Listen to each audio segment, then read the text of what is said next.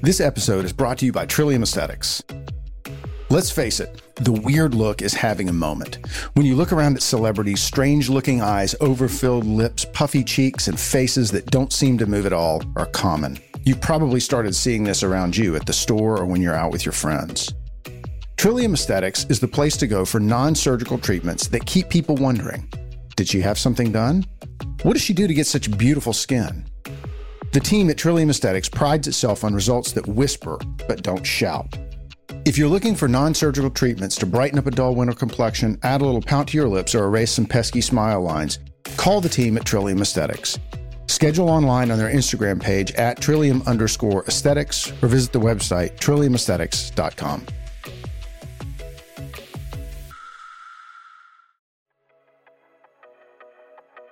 Welcome to the Trillium Show, where we help you make the changes you want to see in your body, in your mind, and in your life. I'm your host, Dr. Jason Hall. Hey, this is Dr. Jason Hall, jhallmd.com, and wanted to talk to you today about facelift surgery. Facelift surgery is one of my favorite operations. I do a bunch of it, and my patients really get a great benefit from having facelift surgery. When people come into the office to talk about facelift surgery, there are a lot of questions.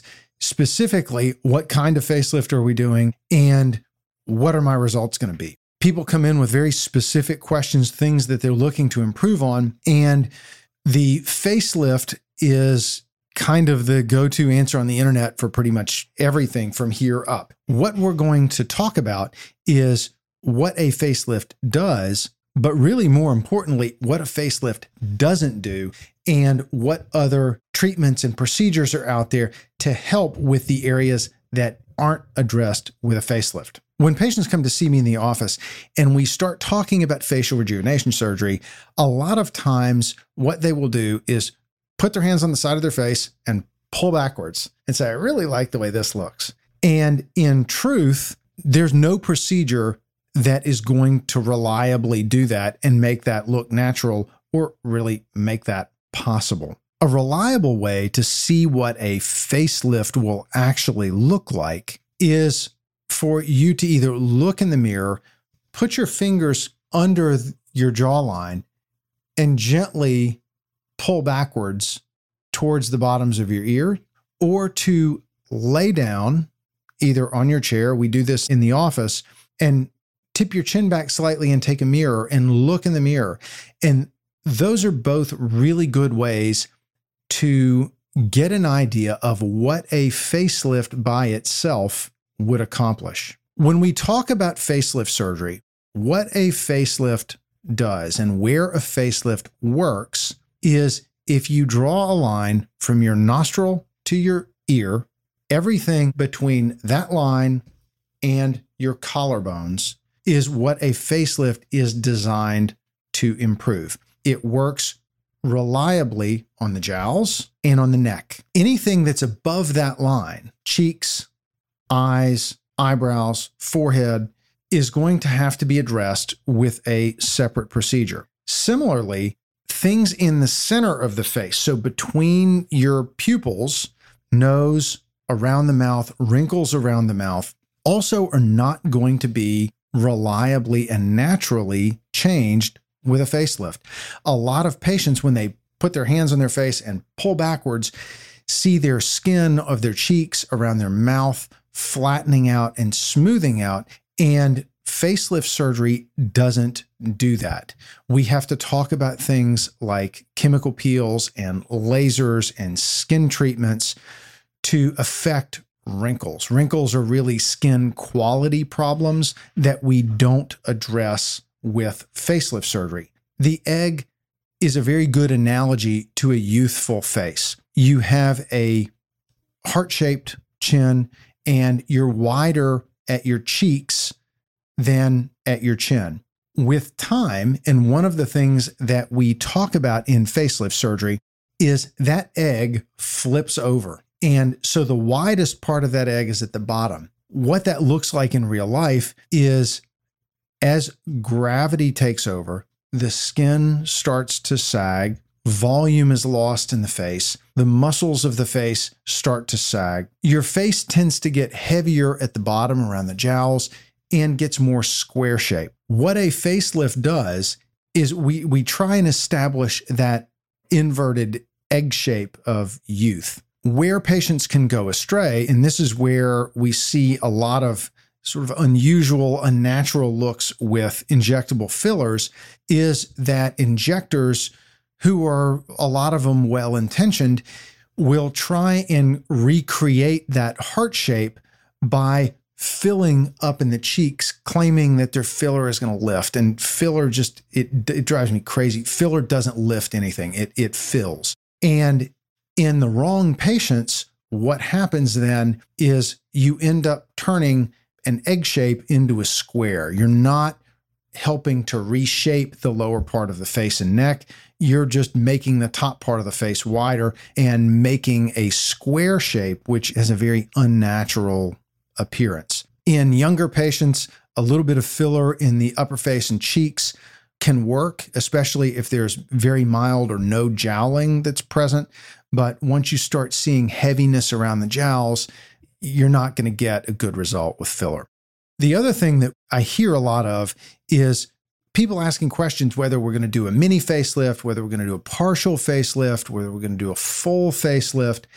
And where that got started is in the 70s and 80s, facelift surgery was incisions all the way around the ears, up over the top of the head. And facelift techniques have improved over time. We know more now about how to do more with less. And so that traditional big, long incision over the top of the head isn't done much anymore. Modern facelift techniques, the incisions, which we talk about in every consultation, are very well camouflaged. They fall in natural boundaries, so they're very, very hard to see. And really, the incision for a facelift surgeon is your signature. These incisions are difficult to see at 3, 4, 5 weeks after surgery, and 6 months to a year later are and should be very, very difficult to see. Incisions are typically hidden around the hairline and the sideburn, follow very closely the contours of the ear, around the ear, back up, and then down in the hairline. In a smaller incision underneath the chin is used to help tighten the platysma muscle, which is a kind of an apron of muscle which goes from your lower jaw down to your collarbones and is responsible for this neck banding. It's very difficult or impossible to eliminate neck banding without doing a platysmoplasty or tightening that neck muscle in the middle. So that is also an important part of modern facelift techniques. Now, there's a lot of talk about mini facelifts and short facelifts you can do in an hour in the office with local anesthesia and you're back at work the next day. And can those be done? Yes. I don't do them primarily because they're quick procedures that offer minimal recovery and really don't offer good long-term results. Within 6 months, things have started to sag already, and you really don't get what you pay for.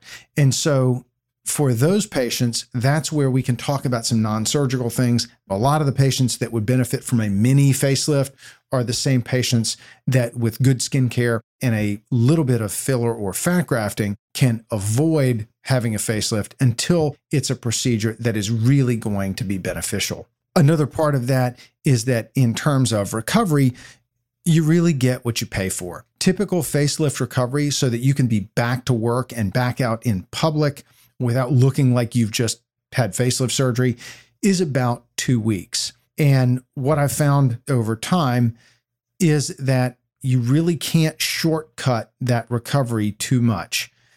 There are things that we can do in surgery that can help minimize bruising and swelling, and we do those things, but I still advise patients to budget 2 weeks off for recovery from a facelift. Another important part of facelift surgery is the addition of volume. We do lose volume as we age, and that volume needs to be put back. And that was a shortcoming of old facelift techniques, is that they would stretch the skin and the muscles tight around a deflated face, and all you would see is a deflated face with tight skin, which doesn't look natural. It doesn't look youthful. And most people see those results as the hallmark of bad facelift technique. And you can pick up any magazine at the supermarket and see evidence of that. Going into a little bit more detail, I've talked in previous shows about how facelift surgery is really muscle surgery more than anything.